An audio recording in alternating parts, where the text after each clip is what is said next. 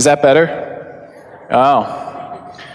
Well, for those watching the live stream, that was all intentional.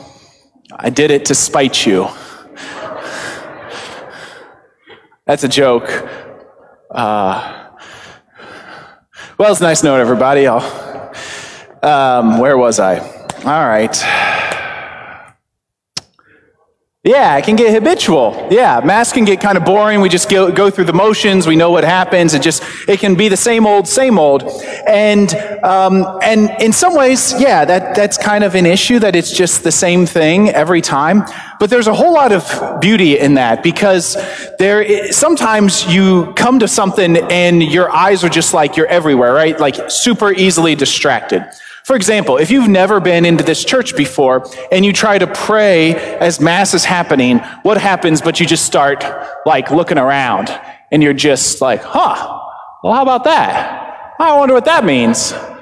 Why is that lily up there with a carpenter square, right? So, and if all of Mass was always like that, it would just be it would be something that we could sit back and we could just kind of gaze at, right? If all of Mass was just kind of something new coming at us, it would cause us just to kind of like, we'd be spectators, right? We'd sit back, we'd just kind of take it all in, we'd be fed, or maybe something would come at us, but we would just kind of be observers all of the time.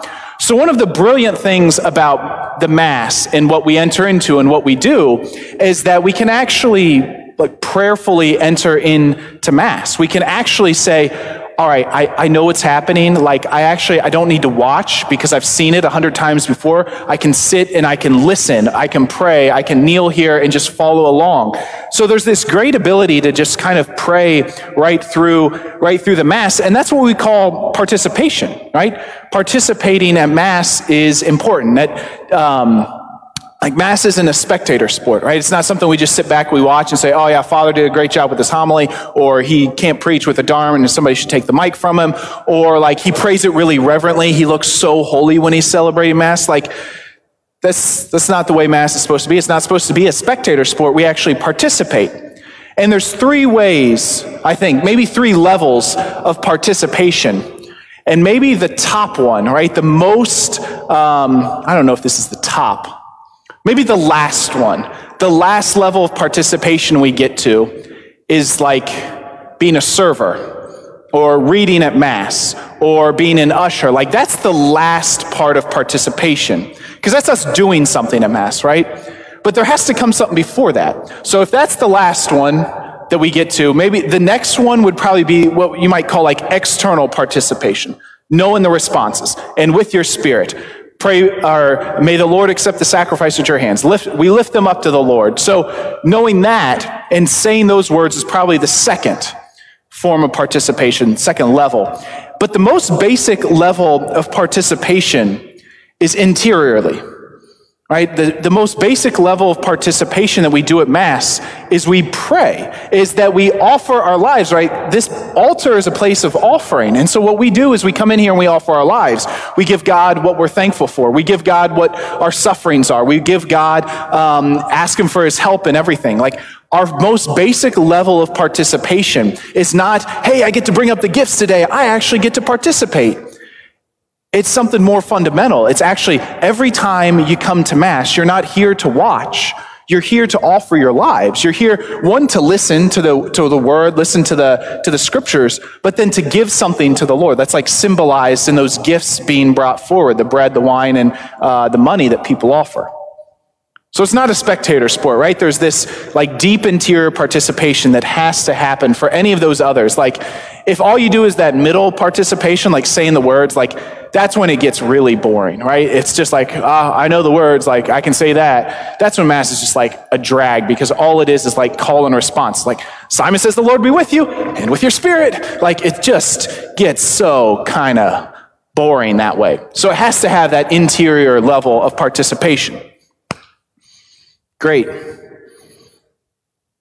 So the Mass, the structure is really incredible, because we don't create it, right? It wasn't like some pope one day was like, And what do I want the Mass to be like? Now, there might have been moments in history where somebody got a little creative. But in general, the structure of the Mass is we get straight out of Scripture. Does anybody know the story of the road to Emmaus?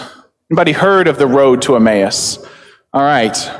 I hope all of our catechists have, right? Catechists, road to Emmaus. So the road to Emmaus, in case you're not unfamiliar with the story, is it's Easter afternoon. So Easter afternoon, these two disciples of Jesus are leaving Jerusalem, walking to this town of Emmaus. And as they're going, they start arguing with each other they're tossing words back and forth about what just happened, right? Jesus just died. And they're like, they're arguing. Well, I won't get into that. So and as they're arguing, as they're walking, Jesus pulls up alongside him. But because he rose from the dead, they don't know it's Jesus. They don't recognize him. And so Jesus just comes up to him. He's like, hey, what are you talking about? And they're like, haven't you heard? Like, everybody's saying about how this Jesus of Nazareth, we thought he was the Messiah. We thought he was going to save us, but the people had him put to death. But some people are saying he rose from the dead. That's kind of the scoop. And then Jesus says, oh, how slow of heart you are to believe. And then we hear Jesus just opens up all the scriptures to him, right? Jesus talks about how everything leading up from Abraham to the present time was directed at him. So he just kind of talks about all of the Old Testament right there, right? He just talks about all of the scriptures. And then they're going to go to this town of Emmaus, and it says Jesus makes this invitation that he's gonna keep going. They don't know it's Jesus still. And they say, stay with us, right? They say this, come on, stay, eat with us. And so they get to the home, and Jesus takes bread, blesses it, breaks it, and gives it to them. And then we hear their eyes are open, and they recognized him in the breaking of the bread. So you can see the outline, right? So they come as people searching for God, and then Jesus opens up all the scriptures to them, and then they break bread, and they're nourished, and they see Jesus, right? That same structure is what happens in the Mass, in the road to Emmaus, where it starts with people looking for God, then we talk about the scriptures, we have the homily, we hear the gospel, and then Jesus is made known to us in the breaking of the bread. And so then those two apostles leave, right? As soon as they recognize Jesus, he disappears because he's right there before them in the Eucharist. And then as they go back, as they talk to each other, they say, were not our hearts burning within us when he spoke to us on the way and when he broke bread? So that's the goal for us, right? Our hearts to burn within us. So that's where we get kind of the structure of the Mass, is straight from that story of the road to Emmaus. But there's other parts of the scriptures we could point to, but we don't have all night. You think about the Last Supper, what Jesus does there. We're going to quote that at Mass in John 6, where he says, unless you eat my flesh and drink my blood, you have no life within you. So that's all there. But maybe one of the most fascinating things is this guy by the name of Saint Justin dies in the year in 165. And while he's still alive, so this is 165, this is a long time ago, he writes a letter to people explaining what Christians are all about, explaining what they do. And he says this. This is in the year, remember, he's dead in 165, so this probably happens before that. He says, on the day called Sunday, which is really important because we gather for Mass on Sunday. There are some Christians, though, that say the Sabbath is Saturday. They're changing what the early church did in the year 165. So anyways, so on the day called Sunday, all who live in cities or in the country gather together in one place. That's kind of neat because we have people that live outside of town and we have people that live inside town. So everybody gathers in one place. And the memoirs of the apostles or the writings of the prophets are read as long as time permits. Memoirs of the apostles, St. Paul, a reading from the letter of St. Paul to the Corinthians, reading from the first letter of St. Peter, or the prophets, a reading from the book of the prophet Isaiah. So they read the memoirs of the apostles and the prophets.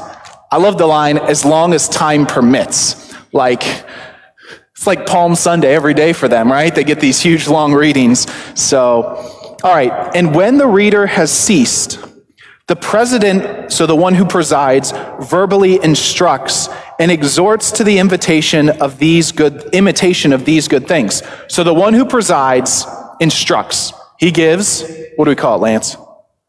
What is he doing? Instructing about readings.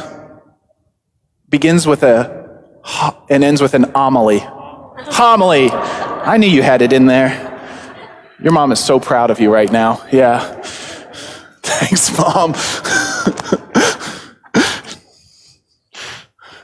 All right, and then we all rise together and pray, right? So what happens after the homily? Everybody rises and we say, for the church and for Pope Francis, we pray to the Lord. Lord, hear our prayer, right? All rise and pray. As we before said, when our prayer is ended, bread and wine and water are brought. Bread and wine and water are brought, and the president in a like manner offers prayers and thanksgivings according to his ability, and the people assent, saying, Amen. Or maybe, Amen, right? That's exactly how our Eucharistic prayer ends. And there is a distribution to each and a participation of that over which thanks have been given, and to those who are absent, a portion is sent by the deacons. He's dead in 165, right? And you could say the exact same thing about we do. So that's really kind of fascinating that we haven't really changed the general outline of the Mass in, 1,850 years at the least, right? Probably goes back to the earliest times of the apostles. So that's really fascinating. I mean, that's mind-blowing that the same thing they did is the same thing we do. So we're not making this up. It's not something that, I decided, well, this is kind of cool. Let's do it this way. Let's do the readings first and then the Eucharist. But, Father Jedediah, when he first got here, he wanted to flip-flop. I said, Father Jedediah, we're not going to do that. I'm just kidding. There was none of that. Yeah. So, all right. Any questions up to this point? It's kind of like the introduction. All right. Speak now. No? Okay. So, when we're getting ready for Mass, we need some stuff, right? So, we've got some stuff here. You might know what this is called. This is like the fanciest one that we have. Chalice. Yes, this is absolutely beautiful. It's been recently kind of cleaned up a little bit. So, you got a chalice, and then this little guy, this little linen is called a purificator. It's used to purify. And then you get a paten. And on the paten is a piece of bread, a host. Actually, does anybody know what this one's called? Okay, ciborium. How do you tell the difference between a chalice and a ciborium? Ciborium has a lid, but also there's one little thing that's different in a ciborium. Like if there's no lid, how to tell the difference? Of course, this one's a little wider than that one, but their chalice is this wide. It's shorter, but on the inside, there's a little bump, right? Can you see that? Any idea why there might be a little bit of a bump? Bump? That's exactly it. So as you're distributing Holy Communion, you got to pick out all of those hosts right there. So if you get down to the last one, you can't really get it out without sliding all the way. So there's a little bread. You can pop it up just like a little ramp, grab the host, and you're ready to distribute. So little bump. Not to be confused with a baby bump. All right. This is a pall. A pall is like a covering, so this is going on top. It covers, and then you get a little chalice veil. Chalice veil. Why do we veil stuff? Who else wears a veil? A bride wears a veil, right? It's normally covering their face, right? And so you cover something beautiful, and then there's a reveal, right? A veil is then used to reveal something beautiful. The bride's face, normally. Or another kind of veil, a mask, right? Okay. A little political joke, huh? You keep slapping your knee. Michelle, your son's being mean to me. All right, and then this last thing is it's called a burse, not to be confused with a purse. It's a burse, and inside is a corporal, and a corporal is a linen that's laid out, and you see us unfold this on the altar, and it's used to catch particles, right? We believe that each and every particle of what appears to be bread is the Eucharist. So since it is the body of Christ, you want to be as careful as possible with it. So that's all those vestments and vessels, I guess. We got some cruets here. You got one with the wine, one for the water. Okay. Of course, we got the tabernacle there. Always give Jesus his due. All right, and then you get vested for Mass, right? And so there's a couple vestments, 5 vestments, and could you grab a dalmatic? Thanks. So this first one is called an amice. So an amice goes over the head, kind of over the neck, and like so. I'm actually going to take off the mic for a second. Could you hold it like right here?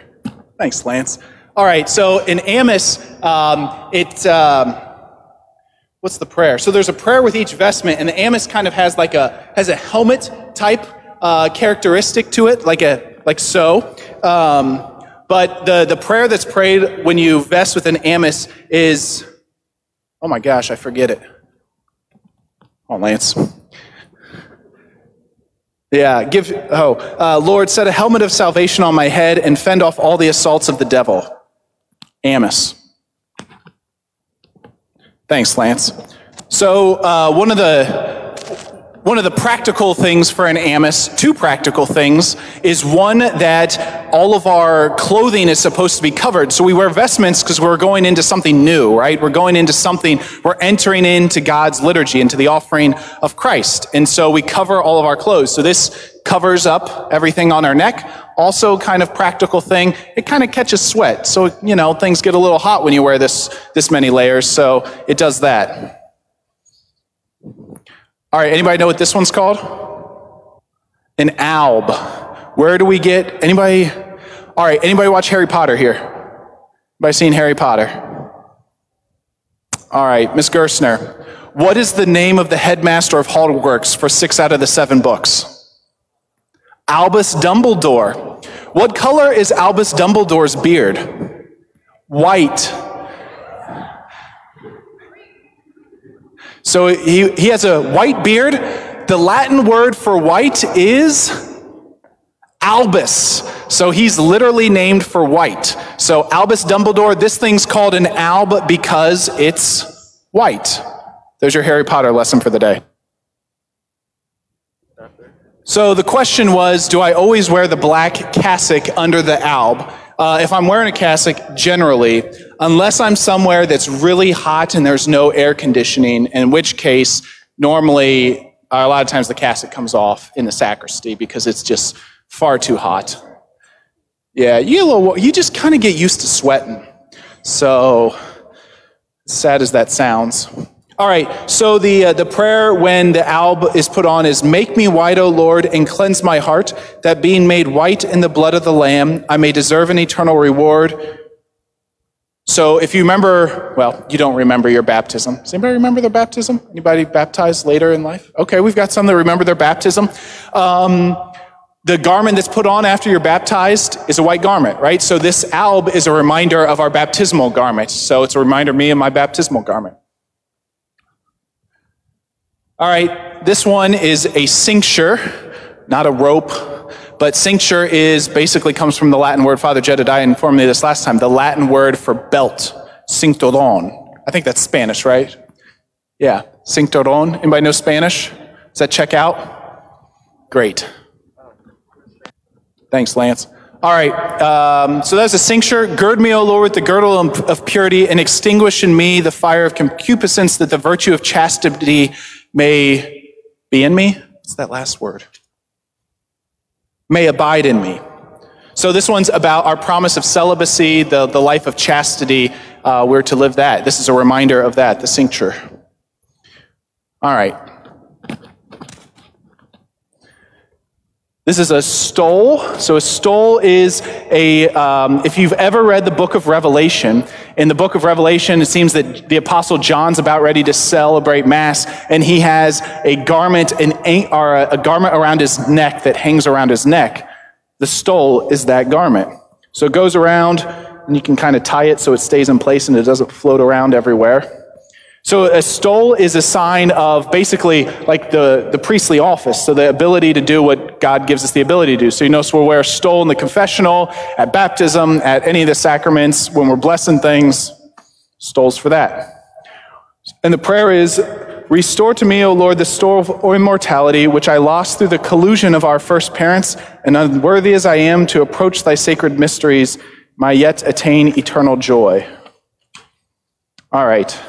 And then the last one is a chasuble. And it's a sign of charity, right? So the love is supposed to cover everything. The love of God covers absolutely every part of us. And so it's more important than the stole, because charity is supposed to cover all. Some priests you might have seen of wear a stole over top of their chasuble. But that's like the power of your office coming above love of God, and that's kind of backwards, so it goes this way. It's the way the church asks us to do it. And the prayer is, O Lord, who said, my yoke is easy and my burden light, grant that I may carry it so that I may merit thy grace. All right, so those are the priest's vestments. A bishop would have his mitre, his crozier, a pectoral cross, a cross around his neck. But a deacon has something a little different. So this is called a dalmatic, which a deacon wears. What do you think? What are the differences between what a priest and a deacon wears? Buddy? Sleeves. Yeah, so there's sleeves on a dalmatic. And then also the stole, so if you remember, mine hung directly around my neck. A deacon's stole hangs across there, kind of across diagonally, so from left shoulder to right hip. So that's the chief differences there. Yeah.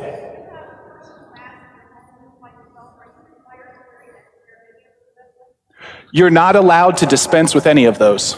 So these are all what the church asks us to celebrate Mass. So, there's none that says, if you're doing this privately, you can do whatever you want. So these are what's asked for us to wear every time Mass is celebrated, whether we're in St. Peter's Basilica or whether we're on the lake in the side of Indian Lake. So, great question. Incidentally enough, next week at this time, I'll be at my parents' house. And at my parents' house, at least daily Mass, that's normally what happens. Bring all my vestments, bring all the chasuble, chalice, all that sort of stuff, and have Mass in my parents' house. So that's how it works on the road show. Any other questions? Yeah, you can order chasubles, you can get them custom made. You can buy them off the rack. It's pretty much like anything else. The more handcrafted, the more hand-worked embroidery, the more custom cut you want it, the more you can pay. So, but if you're the chasubles we normally wear are ones that are they're going to fit me, they're going to fit Father Jedediah, and they're going to fit Father Jared when he was here. So, if you're getting all of those people to fit the same chasuble, it's going to look short on me and long on others. So. If anyone has a question, raise your hand, and then I'm going to repeat the question that you asked in the microphone, so everyone on Facebook Live can ask. Should I repeat those questions? Yeah, either you can. Okay. I didn't think of that. They just asked, some chasubles are long, some are short. On me, most of them look short. You can get them different lengths. So, any other questions while we're talking about vestments? Oh, right in front of me. Oh boy, that's a whole can of worms. All right, there are. So there's. Oh yeah, is there a Thank you. Is there a special shop you have to go to get these, right? You're not going to Walmart. You're not going to DG to get vestments for Mass. So probably the closest place to get vestments is Dayton Church Supply in downtown Dayton. They can order vestments. They can get some off the rack. This one, any guess? No, you're not going to guess. Guadalajara, Mexico. There are nuns that make vestments in Guadalajara, Mexico. My friends got me this one for my ordination. Yeah, you can get them all over. There's a place, if you're looking to spend some money, you can go up to the House of Hanson in Chicago. They'll have a nice little tailor, probably an old Italian guy. Is he Italian? That does all the measurement. I've never been there before. I guess Father Jedediah hasn't either. We haven't been there. So yeah, you can order them online. You can order them offline. All those sorts of things. Deb. Sure. So the question was, could somebody make a vestment, right? Could somebody make a vestment? Whether your my grandmother knows how to sew, or my mom knows how to sew, or if you got a friend. There is no, like, you have to be certified by the Archbishop to make vestments. There's no, like, you have to get your license to make vestments. Now, they say that they should be dignified, right? We're doing the most important thing that happens on earth. So they should have the dignity of that. And generally, you kind of have to know what you're doing with the cuts, with this, and just all the different styles. So if you notice, like, there's ones that are cut like this, and like we could go a whole can of worms on this. This is called generally a semi-Gothic vestment. It's got the banding that comes down here, and some of them are cut. They call them a fiddleback. So you notice like the back is kind of rounded on the bottom, and then the front is cut to about there maybe. So you'll see like the sleeves of the alb shown through. Everybody likes their style. There's ones that like monks are more wearing, and they're kind of more in you would say cold weather areas. And so they're huge. They're like really thick and heavy, because if you're celebrating Mass in an unheated church in Norway, like you're gonna need like a one made out of sheep wool. So anybody can make them, but if anybody ever asks you, like, if anybody ever asks me, like, so-and-so's getting ordained, what should I give them a vestment? I would say, ask them, right? Because everybody kind of has their own preferences, their own tastes, and to hand somebody something and expect they're going to use it, but it looks like a fifth grader cut it out. It's like, I'll put it this way. I've had people give me vestments, nobody here, and I'm not going to wear them for Mass because they're completely, I'd be embarrassed to go before the Lord and do it. So there's that. That might sound a little snobbery, but I love Jesus too much to do something. Question in the back. Oh, wait, we got two questions going on right now. Ladies first. Why do I wear a cassock? 3 quick reasons. In the summer, I can wear shorts underneath. I have massive pockets in this cassock. So right now, if you need a litany of trust, I can give that to you. If you need a rosary guide, I can give that to you. If you need your confession heard, I have a stole ready for you. There was a point in my life where if it was your birthday, I had birthday candles in my cassock pockets. I used all the birthday candles. The question was, why do I wear a cassock as opposed to pants? There's pants on under the cassock, unless they're shorts. And then the third reason, and probably the best, well, actually there's 4 reasons. The one is saints often wore the cassock, right? Like you see a picture of a saint, they're rocking a cassock. Like John Paul II, when he was Father Karol Wojtyła, he's always in his cassock. John Vianney, all these great saints wearing their cassock. And then you're always ready to celebrate the sacraments. Like you're kind of ready to go when I go out to the cemetery, right? I don't have to get everything on to put on this alb. I can throw a surplice over top. That's the white one that goes like down to the knees.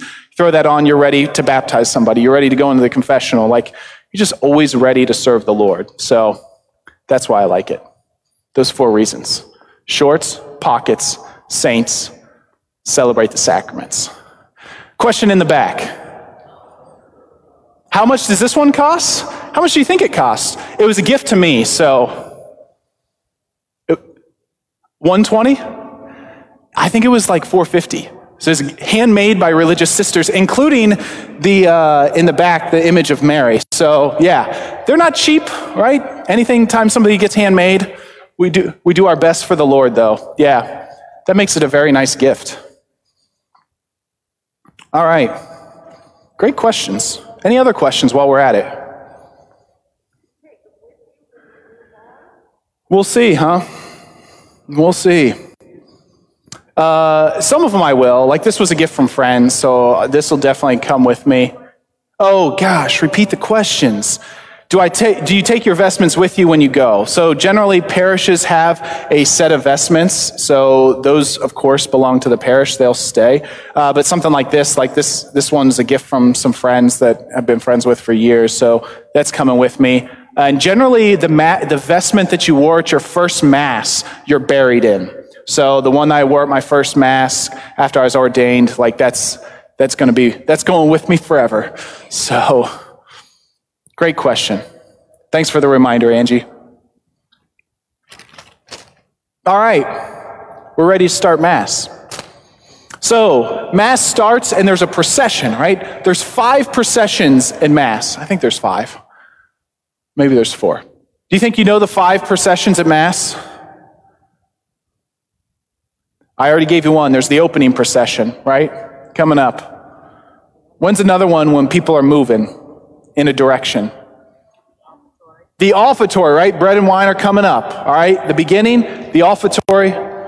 When's another one? Sometimes people carry candles and the deacon's carrying a book. The gospel procession, right? There's one that all of you get to participate in, the communion procession, and then heading out. I don't know if that's technically a conclusion. The recessional, that's right. So those are the 5. So we've got the entrance procession, the gospel procession, the offertory procession, the communion procession, and then the recessional heading out. Those are important because you see like God's people are always on the move and they're always heading somewhere. And we got a great example of it this Sunday, or last Sunday, the 3 wise men, right? The 3 wise men are on this journey to meet the Lord, right? They're in procession. These guys going together to present gifts to the Lord. Sounds a whole lot like the offertory procession where people come up, process up towards the Lord to present gifts. So we start with the entrance procession. We kiss the altar. It's one of my favorite parts. Get to kiss the one I love. Like, I'm not married. I don't have a wife. Nobody I'm kissing. Would I kiss the altar? And what's the other thing I kiss at Mass? The book of the Gospels. That's right. Kissing the word of the Lord. I love that part. All right. So we come up to the chair.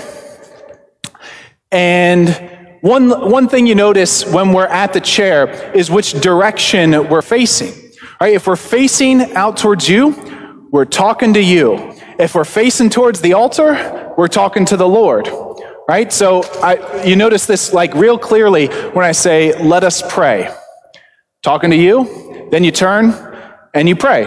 When you pray, you're talking to the Lord.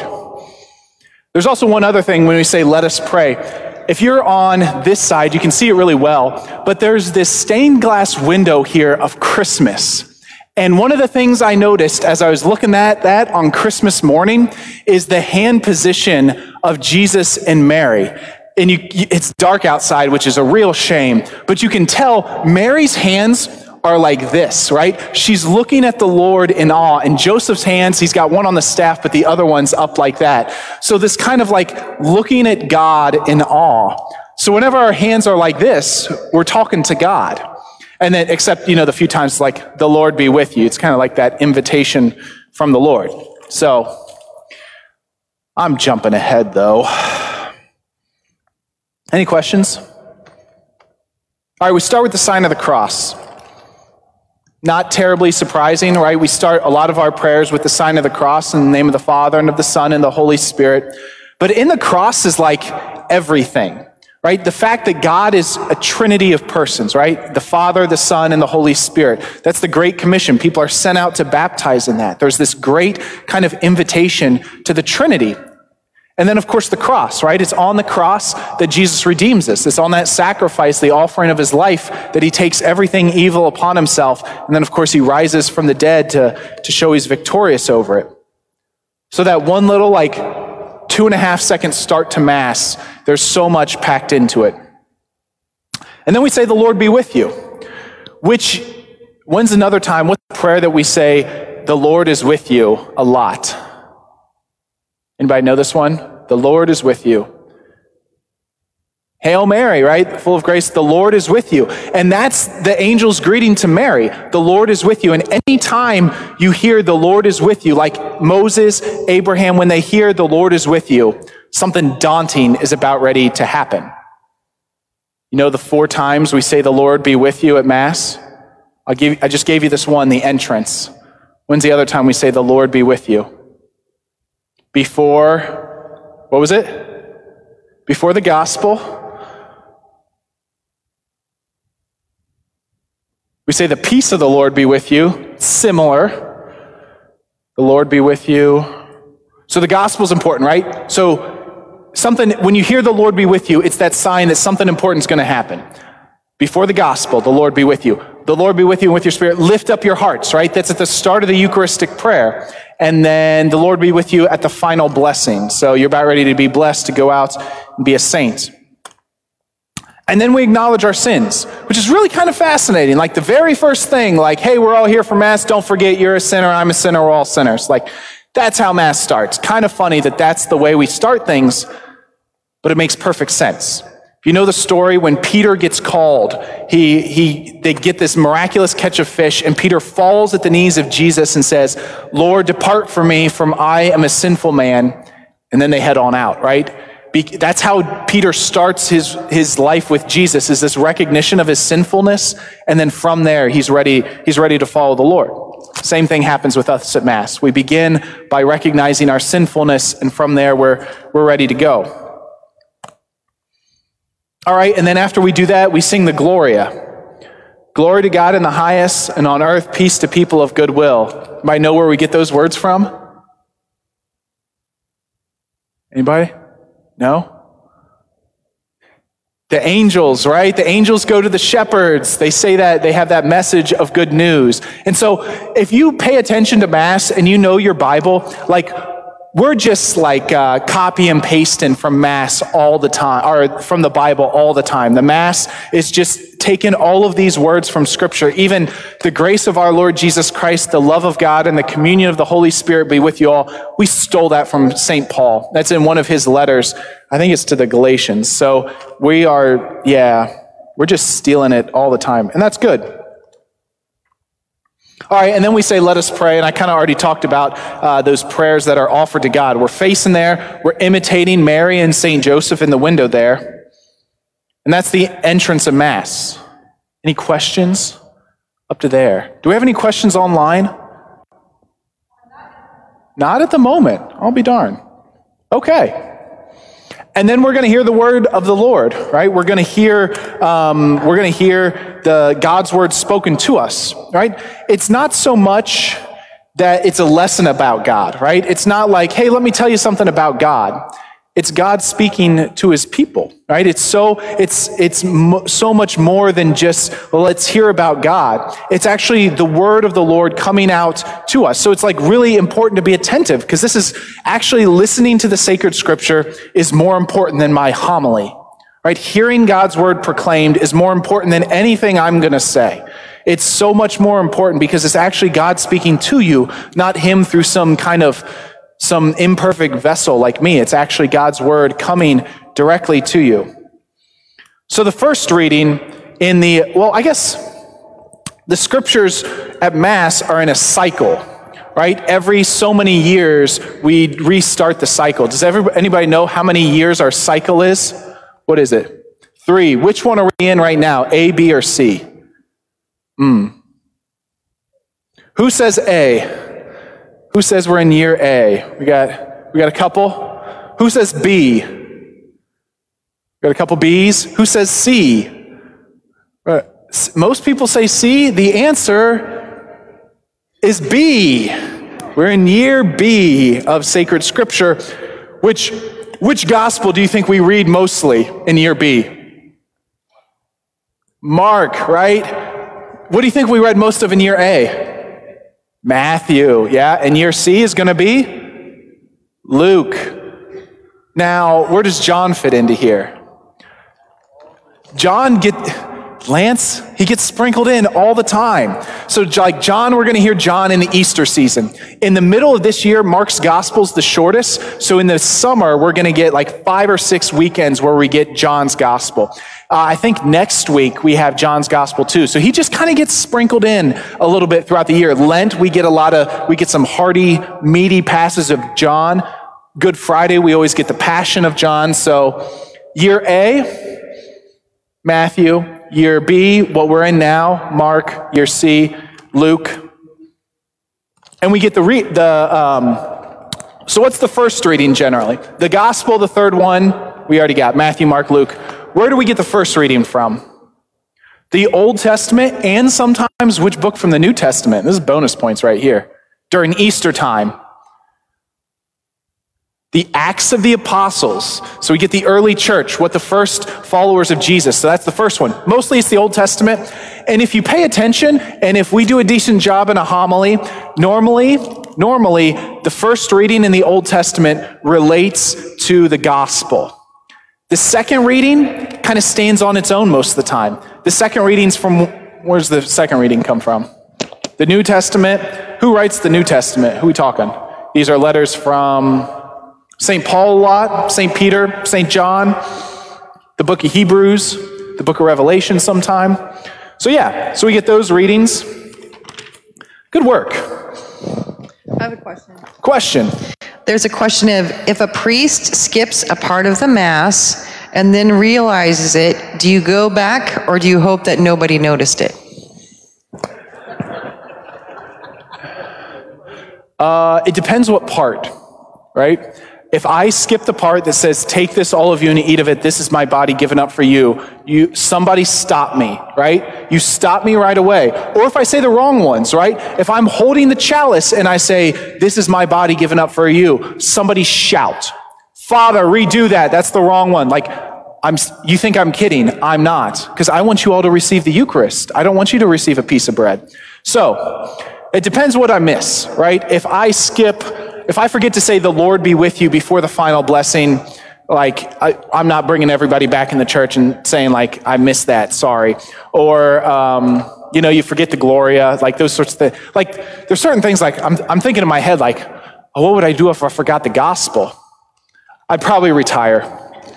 Like if I forget something that important, I was at Mass one time and the priest went straight from the mystery of faith, right? So you consecrate the bread to the body of Christ, you consecrate the precious blood, and then you say the mystery of faith, and everybody says, we proclaim your death, O Lord, or profess your resurrection.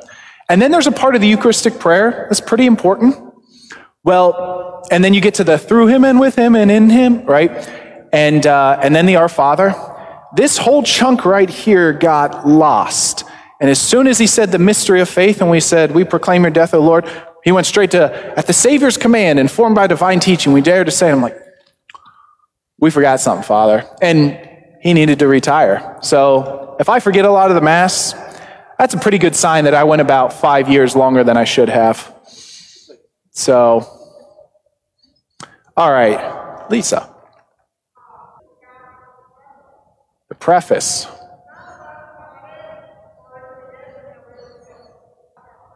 Right, so the question, not quite a question there, but just a statement, and I think that's right. So someone who's at a Mass, they forgot the preface. So the preface is the prayer that goes, it starts with the Lord be with you and with your spirit, lift up your hearts, we lift them up to the Lord.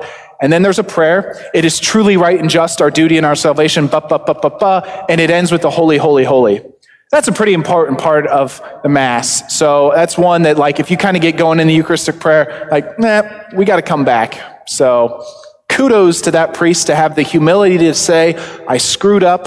Let's take it from the top. Any other questions?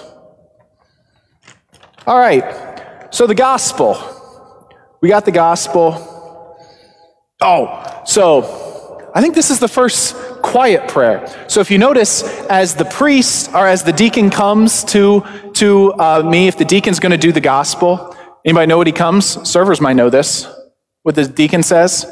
He says, "Your blessing, Father." I'm like, you got it, deacon. May the Lord be in your heart and on your lips, that you may proclaim his holy gospel worthily and well in the name of the Father and the Son and the Holy Spirit. Amen. So that's what it is as a deacon. May the Lord be in your heart and on your lips, that you may proclaim his holy gospel worthily and well in the name of the Father and the Son and the Holy Spirit. If the priest is doing the gospel himself, we bow at the altar, and you might see our lips moving, but it's supposed to be, I think the word is sotto voce. Is that right? So that basically only I can hear. So it's a quiet prayer to the Lord, which you think, like, maybe you get this, like, how come he's praying and none of us can hear it? Like, I kind of feel left out of this. I don't know why that started, but my own personal take on it is, as a priest, it can be very public. Every prayer that you make, right? Everything you do, you're praying in public. So it's one of those reminders to say, oh no, you're supposed to be praying this too, right? Like this isn't some public act that you're doing. There's something interior for me too, that I'm supposed to be praying this Mass. So this is, nobody's going to hear me say, may the Lord be in my heart and on my lips, that I may, wait a minute, cleanse my heart and my lips, Almighty God, that I may worthily proclaim your holy gospel. So that's mine. There's a little allusion there to the book of the prophet Isaiah. So Isaiah, in the start of his book, he thinks like, I'm too young, I've got unclean lips, I can't possibly be a prophet. And the Lord says, I'll take care of that. He takes a burning coal, puts it on his lips to cleanse his lips, cleanse his heart. He's ready to be a prophet. So that's that prayer. Cleanse my heart and my lips, Almighty God, that I may worthily. It's a little allusion to Isaiah. Question?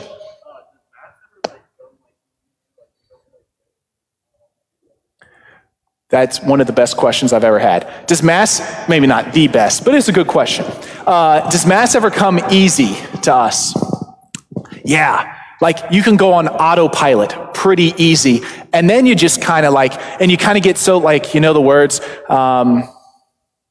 yeah, you could just, yeah, sorry. I'm trying to think of something, just go, but it just becomes like, you know how it goes, and you can just kind of autopilot right through it. But that's not the way the Mass is supposed to be. And here's the thing, when you celebrate 3 Masses in a day, like when we have 7:30, 9:15, 11, that 11 o'clock, you're just like, I got to get through this. Like, you're at the homily, you're like, I don't know what I said between the 4:30 Mass and the 9:15. Sorry, you're going to get the old repeater. So it does you can hit autopilot. And that's not the way it's supposed to be, right? That's not the way, like, 1, the people of God deserve better. 1, God deserves better. And 2, that's not how you want to pray the Mass, right? So it is nice, though, as you get a little bit more comfortable to say, like, okay, I don't have to constantly remember what comes next, because like, you can go off my lead pretty well, but it's fun to have, I don't know if fun's the right word, but it's every now and then I celebrate Mass and it's just me and somebody else. And the first time somebody's at Mass just by themselves and the priest, it's total deer in headlights. Because I'm like, pray, brethren, that my sacrifice and yours may be acceptable to God, the Almighty Father. And they're like, what now? And then you have to say, may the Lord accept the sacrifice at your hands, right? And you could imagine, like, if you're ever at Mass and there's like nobody around you and you're like the front pew and there's nobody for a bunch of pews, like you don't know when to stand. You see this at funerals all the time. Like something will just be a little different and everybody's kind of like, oh, what do we do? Watch the servers. They know what they're doing normally. All right. So we get to the gospel, right? And everybody stands for the gospel, which is really interesting. And it's in the book of Nehemiah, they are coming back from being in exile. And as Nehemiah reads the law, everybody stands. And it's kind of cool because you think about like in the military, attention, everybody, boom, pops right up. Colonel's about ready to give his orders. The captain's about ready to speak. And they're standing, like ready to hear what he's going to say, the instructions they're going to give. And that's the same thing we do for the Lord, right? All right, Jesus is speaking to us. We better be attentive. Like we got to be full ears, full arms. Like we're not just going to like do that. We're actually going to focus. So, yeah. So everybody pops up for the homily. Oh, no, not for the homily. For the gospel. All right, then we preach. Homily simply is like an instruction. It's not, a homily is, I guess I could go into this for a while, but it's not just about speaking well. Of course, you should be able to speak well. It's not just about knowing theology. Of course, you should know some sort of theology. It's about being given this task to preach. When a deacon is ordained, he's handed a book of the Gospels, and he's given this instruction: receive the gospel of Christ, whose herald you have become. Teach what you believe, practice what you preach. There's a line in there I'm missing. But it's basically like this gospel has been entrusted to you to be preached by your life and by your words. Like, conform your life to this gospel. So it's kind of like in some ways, gospel books are kind of heavy, and you're like, it should be. The gospel's a heavy responsibility. So, all right. So then everybody's, we got the homily. Then what comes next? The Nicene Creed.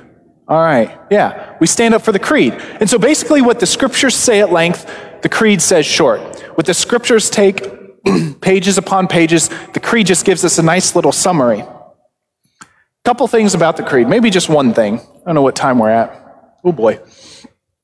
So the creed, right? At one point in the creed, we bow. And by the Holy Spirit was incarnate to the Virgin Mary and became man. Why is that the point that we bow?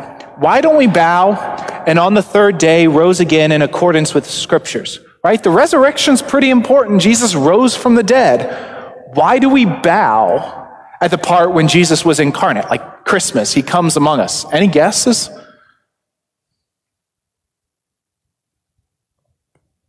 And why do we bow at that point? Why don't we give it like a little, he became incarnate, like, you're my boy, Jesus.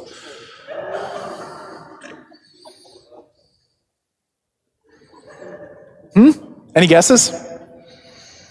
So we say, and by the Holy Spirit was incarnate to the Virgin Mary and became man. So basically, God, Jesus Christ, the Son of God, the eternal Son of God, comes down to earth to dwell among us, right? He comes down from his heavenly throne to dwell among us. So what Jesus does by coming incarnate, we imitate with our bodies. Jesus comes down to the earth and we go down to the earth also. So that's why at Christmas, the instruction is to kneel at that point, because today's the day that Jesus came down. We're going all the way down to remember that, and by the Holy Spirit, he was incarnate of the Virgin Mary. So that's why at that point we bow, because what Jesus does, we imitate with our bodies. It's why when we come into Mass and when we come into a pew, the appropriate thing to do is to genuflect, because in the Eucharist, Jesus comes down into earth, right? God enters into humanity, and so we imitate. Jesus comes flesh, dwells among us. We go all the way down to acknowledge that Jesus comes to dwell among us. And so, of course, it's a reverence thing, but it's also an imitation of what Jesus does. He comes to dwell among us. We're going to go down just as he came down to us. All right. Questions there? It's the creed. I don't remember as being about his creed. Okay, so the observation was, it has been since I came here that we started bowing at the creed. I can't tell you what you did before I got here. All I know is in the Mass, in the instructions for the Mass, it says, "and all bow." So this book is like, let's grab the missal here. One of the things I love about the missal is it kind of tells us what to do, right? So there's a part in here.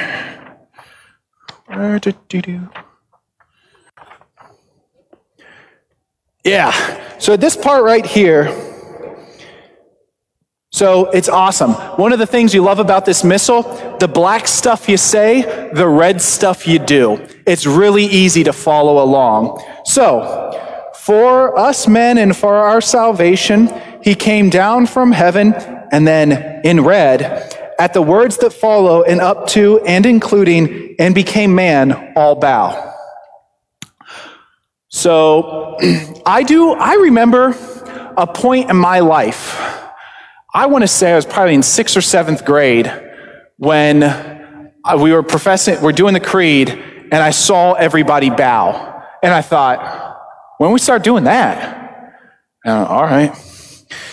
Like, I don't know if we were just told to start doing that then. Probably not. I'm guessing at that age, I just missed it my whole life, and finally I paid attention. So, okay, so observation 2011 is when this current missile was issued, and I imagine if there was any time for something to change, that's when it would have happened. So that's probably a pretty good bet. I don't remember what the old one, did it have it did bow in the sacramentary? Okay, well, all right, well, we're halfway through the Mass and we're getting close. So, same thing happened last time, Lord. All right, so bread and wine are brought forward to the altar. Get everything you need here. So I mentioned the corporal, right? The corporal is that linen that catches the body of Christ, right? The corpus, like a corporal punishment is bodily punishment. So the corporal catches the body of Christ. You don't really need to know this, but there is a certain way to fold and unfold a corporal so that everything folds in, so there's not opportunities for the particles of the Eucharist to fall out. So there's a certain way you fold it every time. It's like a secret language for priests and deacons. It's pretty cool. All right. And then maybe sometimes you hear the words of the offering, and this prayer of the offering of the bread and wine is taken directly from the Jewish faith. Like if you ever have somebody who's Jewish come to Mass and they hear this prayer, they're like, hey, you stole that from us. To which we respond, yeah, pretty much. Blessed are you, Lord God of all creation, for through your goodness we have received the bread we offer you, fruit of the earth and work of human hands. It will become for us the bread of life. And you say, great. All right, and then normally water and wine are mixed. Not normally, water and wine are mixed. And there's a little prayer. Any of the servers know that prayer? I whisper it, you can't hear it. Excuses. Through the mystery of this water and wine, may we come to share in the divinity of Christ who humbled himself to share in our humanity. So water and wine are mixed, and it's a symbol of us sharing in God's divinity, right? Through the Eucharist, we share in God's divine nature. So that little bit of humanity and divinity coming, or the little bit of water symbolizing humanity entering into divinity. And then we offer the wine. And then what comes next? Washing of the hands. Wash me, O Lord, from my iniquity and cleanse me from my sin. So another reminder, like we're about ready to enter one of the, entering into the very heart of the Mass, the part where God comes to dwell among us. And so another reminder of our own unworthiness, of our sinfulness. Wash me, O Lord, from my iniquity, cleanse me from my sins. Then I say, pray, brethren, that my sacrifice and yours may be acceptable to God, the Almighty Father. And you say, okay, I wanted you to say that one because if you know those words, you know the very heart of the Mass, right? That little prayer that you say, every time you say it, you kind of just like, you can run it off so quick, but that right there is the center of everything that we do. For the praise and glory of his name. So what we're doing is we're coming here to praise and glorify God's name. So may the Lord accept the sacrifice at your hands for the praise and glory of his name. That's what we come here to do. We come here to praise God. We don't come here to be entertained. We don't come here to get something. We don't even come here to be fed. The first thing we do is we come to praise for our good. So there is something that comes good from us and the good of all his holy church. So what we do here is for the praise of God's name, for our good to benefit us and for the good of the whole world, right? We pray for the entire world, which is super important these days, right? Like, really important that we come here, right? We pray for our Pope. We pray for all those who have died. We pray for all of those who are suffering. So it's really important, that line there. All right. And then there's another prayer of the prayer. It kind of goes with the Mass for the day. It's called the prayer over the offerings. And then the Lord be with you and with your spirit. Lift up your hearts. We lift them up to the Lord. if you ever read the book of Revelation at the very start, like John's taken up into like ecstasy, into heaven, and he sees the glories of God. Like that's what we're imitating, right? Lift up your hearts. It's time for us to go up to heaven. And you say, we've lifted them up to the Lord. Let us give thanks to the Lord. And then that preface, we talked a little bit about the preface already. And that ends with the holy, holy, holy. Anybody know the words for holy, holy, holy in Latin? Sanctus, sanctus, sanctus. Tomorrow, I didn't know how much I was going to get to this, but I can't help myself. Tomorrow, this altar is getting redone. And right here, they're going to build some wood around it, so it kind of will look like it'll match the rest of this. But there's going to be a piece of wood here, and it'll be open for 3 words. And those 3 words will be Sanctus, Sanctus, Sanctus. So you'll see through the wood, you'll see the marble piercing through with those 3 words, holy, holy, holy. If you've ever been to Immaculate Conception and Botkins, on their marble altar, those 3 words are right there also. So when you're here this weekend, you'll see that and you'll be like, hey, I know what that means. So there'll be some other stuff. It's going to be a good day tomorrow. It's going to be a real good day. So we say that word, and that holy, holy, holy, right? We don't just pull that out of thin air. That's straight from the book of Revelation. Holy, holy, holy is the Lord God Almighty. So again, we're just pulling straight from Scripture, copy and paste right from the word of the Lord. All right. Yes, question. Yeah, so the question is, when we say lift up your hearts, people say we lift them up to the Lord, and they kind of, they do the same thing we do, right? The priest, it says, and he elevates his hands, something like that, might not be the exact word. The rubrics of Mass are pretty specific. I mean, they're not like exact specific, but for example, at the Gospel, it says that the people imitate the deacon or the priest with, may the Lord be on my heart and my lips and in my head, right? So the rubrics say you do that. It doesn't say anything about that. So my general inclination is, if it says it doesn't say anything, that means probably shouldn't invent something. This might get me in hot water, but it doesn't say anything to do with our hands during the Our Father, right? People do all sorts of stuff with their hands at the Our Father. The rite doesn't say anything to do. It says for us to hold our hands like this. Everybody else, it doesn't say grab the person's hand. It doesn't say like make somebody really uncomfortable by grabbing their hand and not letting them say no if they don't want to touch you. If you can't tell, that happened to me in my life. I have a bit of PTSD. My dad told me one time, I was a young boy, my mom was out of town, he brought us boys to Mass, and at the sign of peace, somebody leaned in, and to what my dad swears, to kiss him. To which my dad went like this. I have to know my dad. My dad grew up in a rough neighborhood of Memphis, Tennessee. Yeah. If we go to a restaurant, my dad always sits up against the wall so he can see everybody because he doesn't trust anybody. Hey, Dad, if you're watching, I love you. I'll see you next week. Don't punch me when I get in the door. All right. So one of the first parts of the Eucharistic prayer is what we call the epiclesis, right? Put our hands over the gifts and call down the Holy Spirit. And at that point, something happens. The bells ring, right? It's a reminder like, hey, it's really important.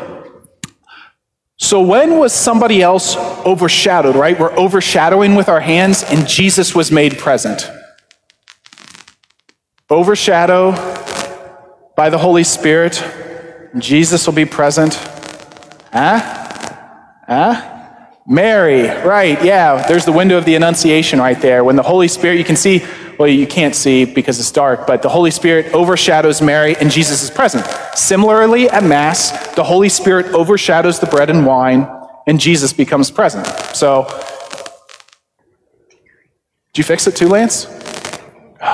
There it is. All right, so we do that.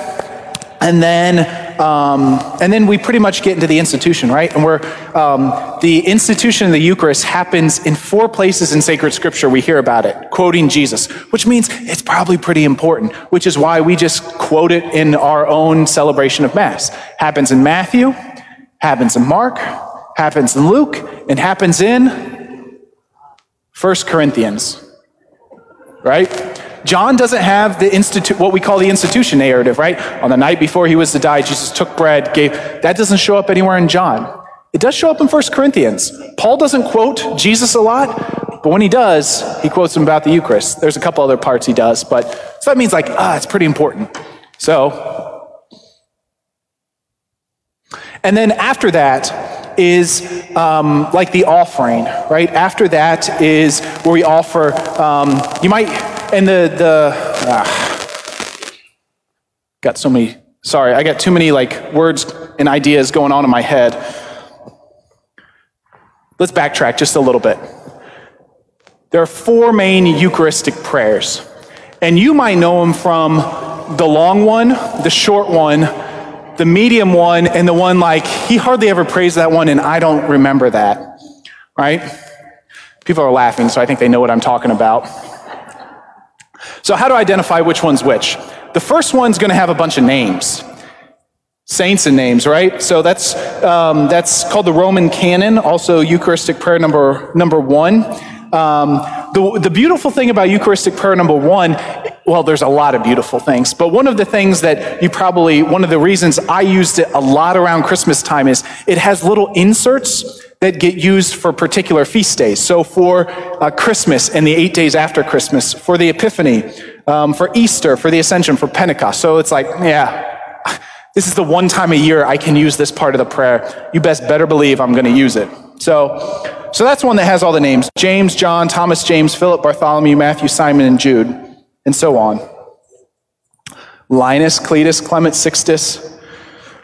If there is ever somebody that comes and wants to have a child baptized and said, "Why did you pick that name?" And they said, "Father, I heard it in the Eucharistic prayer." Oh my gosh, you melt my heart. I give you a big old hug. That child, Marcellinus, Perpetua and Felicity. I mean, they're all great saints. So the saints are great ways to name our children. All right, the second Eucharistic prayer is what you might know as the short one, but you might know it from the words the dewfall, right? We hear this kind of unique word come down upon these gifts like the dewfall. And so that might be one, okay, that's Eucharistic prayer number 2.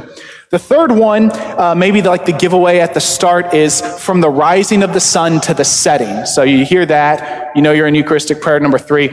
I was on a retreat one time, the priest that was celebrating Mass, that was still when it was from east to west, right? This translation is just beautiful. From the rising of the sun to the setting, so much more beautiful than just east to west. He says, from east to west, every time. It was kind of funny.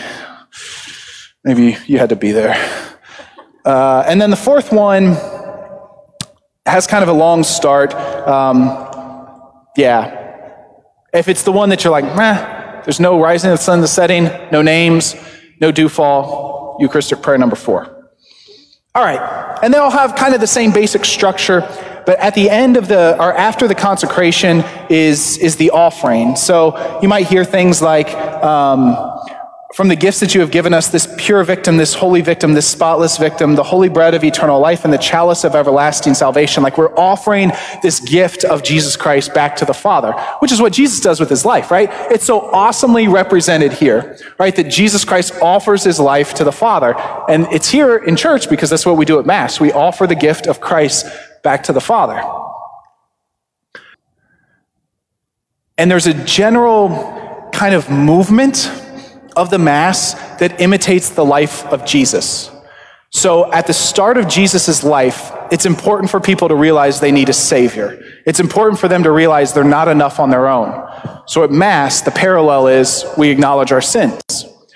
And then Jesus goes about preaching and teaching, right? He goes about this image, right? He goes about proclaiming the word of God, healing people. And that's what happens at Mass, right? It begins with Jesus preaching and teaching. And then from there, he processes in to Jerusalem. And then there's this procession up to the altar. And then comes the Last Supper, which is the next thing that happens in our life, where we hear those words from the Last Supper. He takes bread, breaks it, and gives it to them. And then after that's the offering, right? Jesus dies on the cross after the Last Supper. Then comes the offering of the Mass. And then Jesus rises from the dead. And maybe the parallel there is the sign of peace. When Jesus rises from the dead, he walks around saying, peace. Peace be with you, right? As he shows up in the upper room in John chapter 20, he says, peace be with you. And he says a little bit, and then he says again, peace be with you. Like, peace is the message of Jesus risen from the dead. And then Pentecost happens, right? And the Holy Spirit's kind of poured out on a large number of people. And then there's this large giving out of the gifts of God through the Eucharist. And then after Pentecost, people are sent out into the world. And that's what happens at the end of Mass. You're sent out into the world. So like what happens at Mass parallels the life of Jesus. Acknowledge we're sinners, hear the preaching, hear the good news, process to the place of offering. He processes to Jerusalem. And then there's the Last Supper, gives the bread, then the offering, and then peace. And then the gifts of God are spread out, and then we're sent out into the world. So there's a little parallel there. Maybe a not so little parallel, I don't know. What time is this supposed to end? 8:50? 8:30? 8:15? 8:30? We got so much time. Does anybody have any questions? We have questions? Hold on. Does anybody need to like stand up? I realize you're on wooden pews. Anybody need to like do a little stretch break, kind of bring it around town, SpongeBob style? Am I the only one that's seen that? Okay, thank you.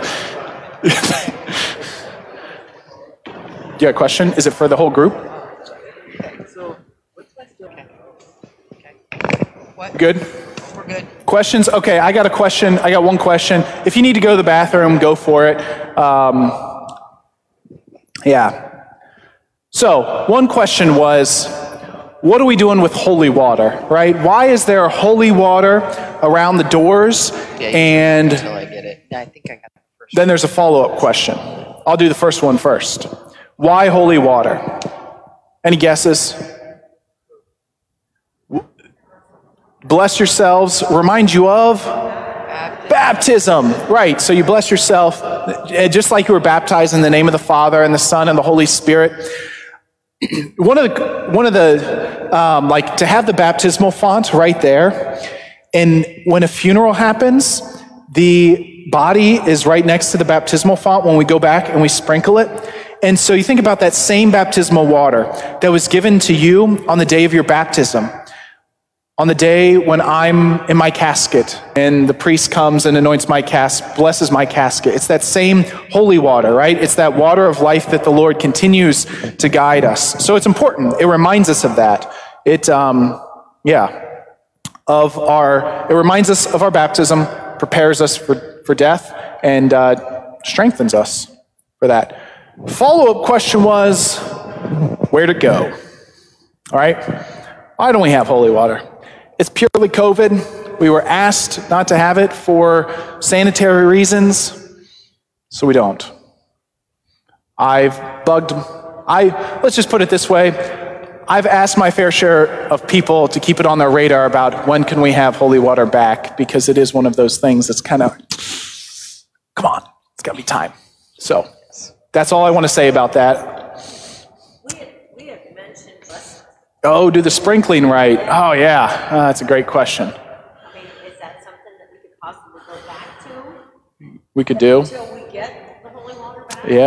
Yeah. You have to repeat that question. Okay, so the comment was one of the ways that holy water intersects Mass is at the start you can do the sprinkling rite, where holy water is blessed and then you go around and you sprinkle the people. That is a real possibility. We'll put our thinking caps together and see how we could get that integrated. The sprinkling's especially for Easter time, right? Because we bless new water at Easter. All right, we have a couple questions from the interweb. Yes, we have 3 questions. The first question is, why is the priest's bread so much larger than everyone else's? Is it so that they can see it from the back? I think that's basically, yes. So I guess everybody heard that question. That's cool. So yeah, it basically, why is the priest host bigger? So that people can see it. Now, that being said, they make priest hosts that are like waffles, right? They're cut like waffles. And that is aggravating. Why? Because we know that every particle of the host is the body of Christ. And if you just put that on a like black tablecloth and you start breaking it, you see little bits of white going all over. So we always break the host. Ooh, why do we break the host?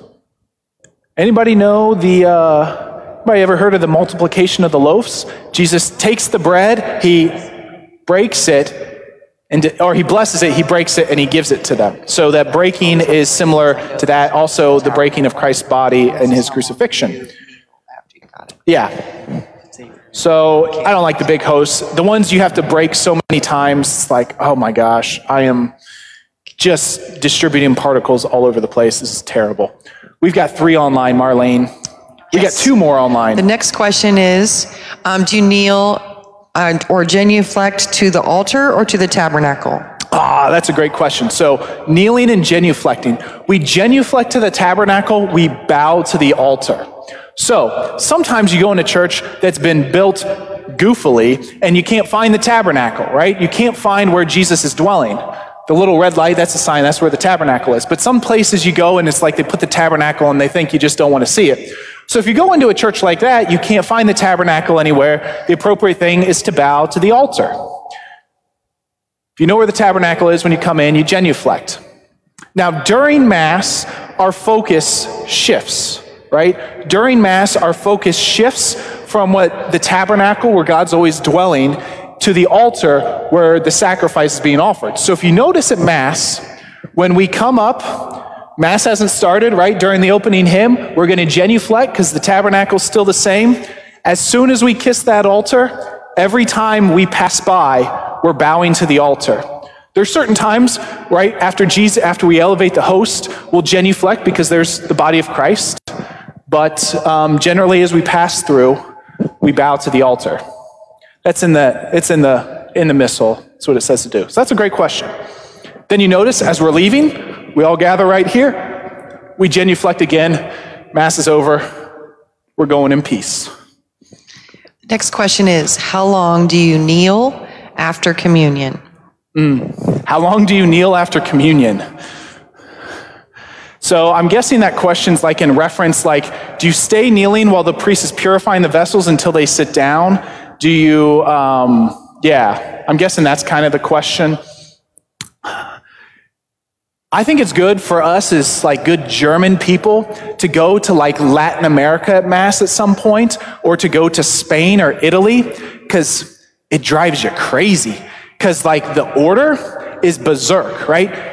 You go to Mass in Italy, the priest comes down to distribute communion, people just come up haphazardly. It's like they're getting on a subway or something. Like they just pop up, the guy in the back shoots up forward, just passes everybody. You're like, whoa, when do I go, right? There's not this nice orderly, first pew come up, second pew come up. Same thing goes with after Mass. People are kneeling, some people stand and sing, some people sit down, some people hold their baby. Like, you go into a foreign country, especially one that's a little bit, less German, there's not a whole lot of order. That being said, you probably don't want to be the first one to say, I'm going to buck the trend. I'm shooting up from the back for communion. I'm passing everybody. Like, nobody wants to be that person that wanted to do that first. So the moral of the story is, there's not like a set rule as to what you do exactly after communion. In our parishes and in our part of the United States, the practice is to kneel after communion. And really the question is like, how long do you need to thank God before you feel like you've thanked him enough for giving him your life? We should probably never get up from kneeling then. So it's hard to say like, you need to kneel until the priest sits down. Like that's kind of a general custom and that's kind of what we do, so fine. But at this point, we aren't like going back to the chair after we're done purifying the vessels. So I don't know. Some people have bad knees. They need to sit down. But if you're able to pray, why wouldn't you want to pray? So That's that question. That's all I have to say about that. Any other questions?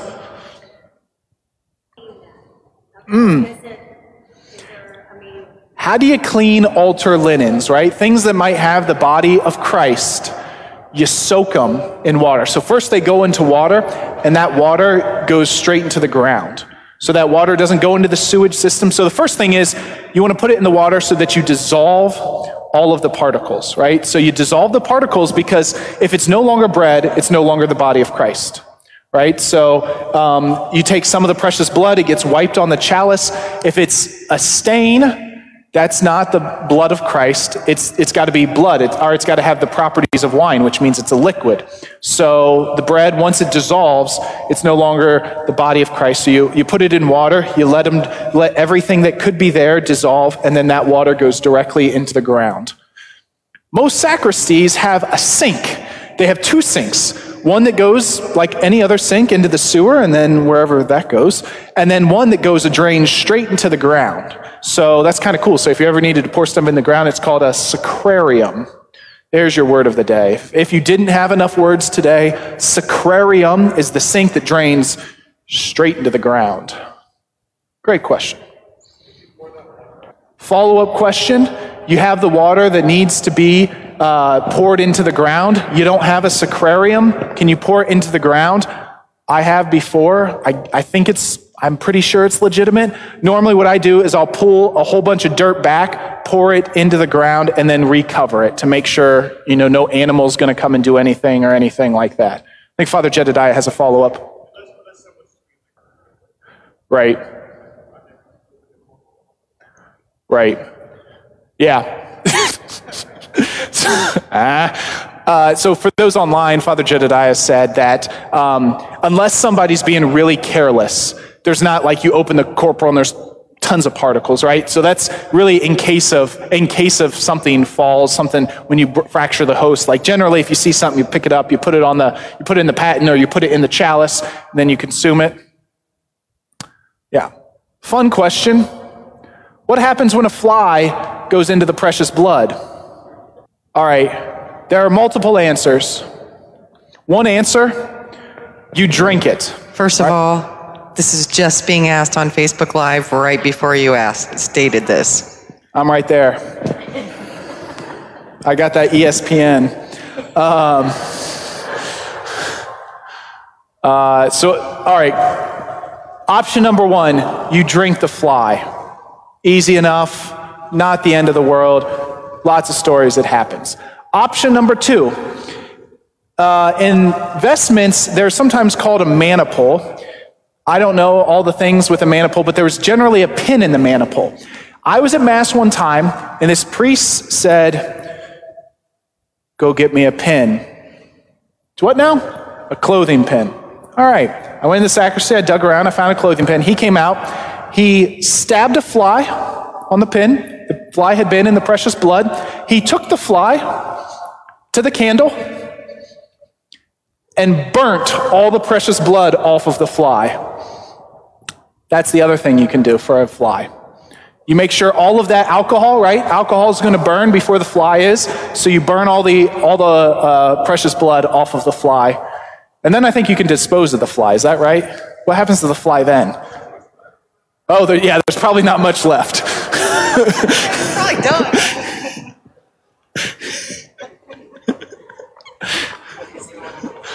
Yeah. Then I give it to my brother.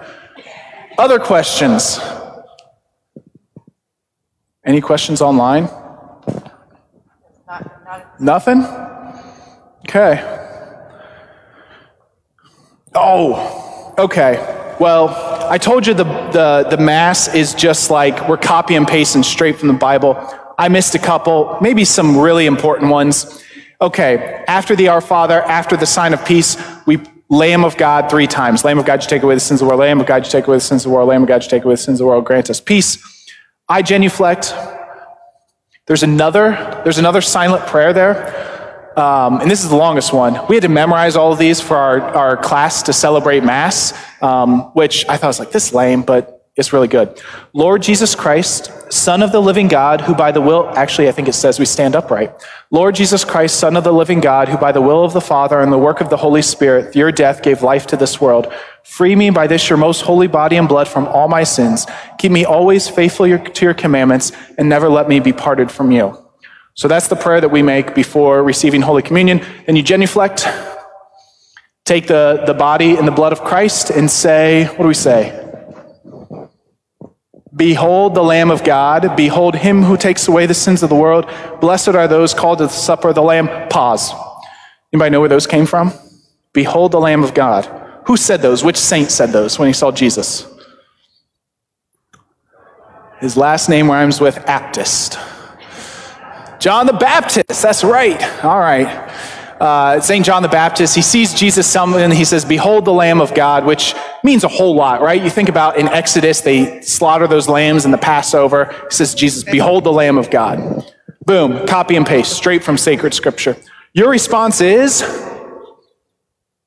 Lord, I worthy that you should enter under my roof, but only say. Couple of things about that response. One of the cool things is it says, the priest and the people say that line. So if you notice, I say that one along with you. Sometimes it's dialogue, right? I say, the Lord be with you. I'm not supposed to repeat, and with your spirit. But I say, Lord, I am not worthy to enter under. I'm supposed to say that. So we're all in that same boat, all right? That's interesting thing number one, is that we all say that. Part number two is, where do we copy and paste that one from sacred scripture? Anybody know that? Any of our young people know that one? The centurion. So this guy, some people come to Jesus. They say, hey, Lord, this centurion, he's done a lot of good things, and he's got a servant that's sick. You should really heal his servant. And Jesus is like, all right. And so he heads off. The centurion comes up, the soldier comes out and meets him. And guess what he says? Lord, I am not worthy that you should enter under my roof, but only say the word, and my servant shall be healed. Like, we just straight up copied and pasted that from sacred scripture. So that's really important, and that's awesome. That sometimes the Catholic faith gets accused of being unbiblical, but when you come to Mass, it's just the Bible opened up for you, right? It's all of these phrases that just kind of get brought together. It's the life of Jesus in the homily. It's the sacrifice of the Mass presented before you, right?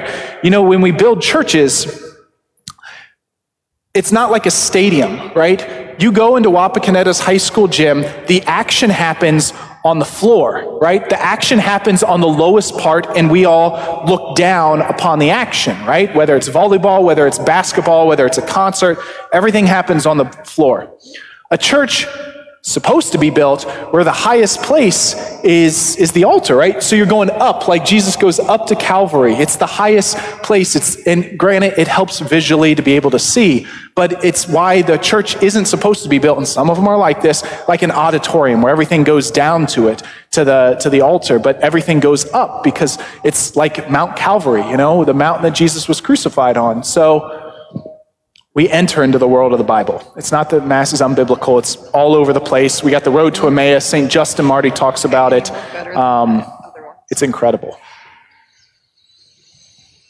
Any more questions? That seems sufficient. Okay, that's it. We have some questions. Oh. Why is consuming the body of Christ mandatory and consuming the blood of Christ is not? We have several more too, so. Okay. So why is consuming the body of Christ mandatory? It is not mandatory. We have to receive the Eucharist how many times a year? Once a year. That's our bare minimum, is to receive the Eucharist once a year. We have to come to Mass every week, except during COVID. But, if you're here tonight, clearly you're getting out, so probably come to Mass. Definitely come to Mass.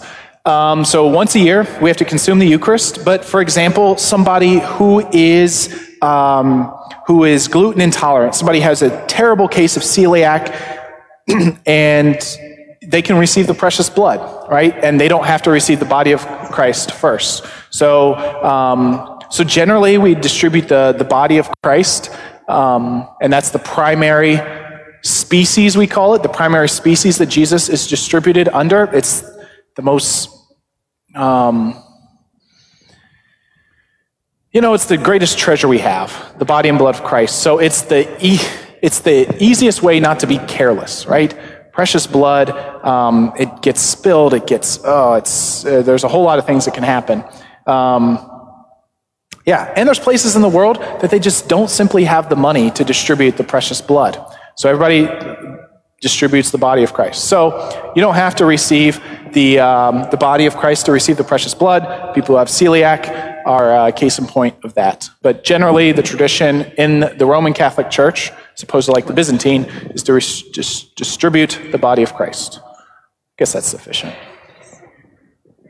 Yeah, that's right. You get the full Eucharist of both species. It's not like you're just getting half of Christ if you only get the body of Christ. Even if you get half a host, you're not getting half of Jesus. And every particle, no matter how big, how small, is still total of Christ. Receiving both, the church says, is a greater symbolism, but it doesn't have to be done. Actually, there's a document about distribution of the precious blood, and it gives like a few cases when we should, like at a wedding, at big feast days. Every day at daily mass is not mentioned. It's at certain times, so, because you're still receiving all of Jesus. All right. How do you pick the songs at Mass? How do you pick the Eucharistic prayer? Pick the Eucharistic prayer. If it is one of the days that there is an insert, you best better believe that insert in Eucharistic prayer 1 is getting prayed. If there's a saint who's in the first Eucharistic prayer, I always pick that the first one. If he's the saint, he or she is not in the Eucharistic prayer, generally I use 3 because in the third Eucharistic prayer you can insert a saint's name. Otherwise, it's kind of whimsical. A lot of people will just pray one, Eucharistic prayer 1, or they'll just pick one, like some priests, they only pray Eucharistic prayer 2. I think that's like, we want to get done with this as soon as possible. Let's just do that. It's crazy. How do you pick the songs? Well, that's a great question. Generally, we shouldn't, because the church provides what we call entrance antiphons, and generally those are what's sung, right? We don't pick the readings every Mass. We don't pick all of this. Like, for example, March 19th is the feast day of St. Joseph. I thought I knew the entrance antiphon and a tune for it off the top of my head. I don't. I was wrong. But, so there's an entrance, you can see this, right? Entrance antiphon. We recite those right now at daily Mass, but there's some of them that you would like set to music and do like a responsorial song. I think there's one that's like, Joseph, son of David, do not, where's that from? Am I just making that up? Rats. Father Jedediah knows the music. Oh, wait, there is one that I know off the top of my head. The presentation, February 2nd, right? The entrance antiphon is a light of revelation to the Gentiles and glory of your people Israel. This was one of my favorite days at the seminary. We would start in a back chapel, and the presentation, that's there when Jesus is presented in the temple, there's a blessing of candles, and then generally there's a procession of candles. So we would start in the back chapel, and we would process at like 6:30 in the morning with the candles to the main chapel for Mass, and sing, Lumen ad revelationem gentium, et gloriam plebis tuae Israel. So I say that to say, the question was, how do you pick the music? Generally, we don't really have to. The church provides some really, really great music, and it would be so wonderful if we all could know that. Now, granted, okay, you pick music. It should be about God, not about us, right? You want to get me on a tirade, I'll talk about the song All Are Welcome. That's about us. That's not about God. We don't come here to talk about us. We come here to talk about God. So I don't want to end on that kind of note, but the Mass is great, right? The Mass is one of the most beautiful things that God gives us on earth, because we enter into the very life of Jesus to his offering to the Father. So hopefully you learned a little bit about the Mass. Hopefully you fell a little bit in more love with Jesus Christ. what he does for us, because it looks like we're wrapping up. Is that right? In the name of the Father, and the Son, and the Holy Spirit, amen. Lord Jesus Christ, you give us the Eucharist as the memorial of your suffering and death. May our worship of your body and blood in this sacrament help us to experience the peace of the kingdom. And we ask all of this through Christ our Lord. Amen. The Lord be with you. May Almighty God bless you, the Father and the Son and the Holy Spirit. Go in peace. Have a great night.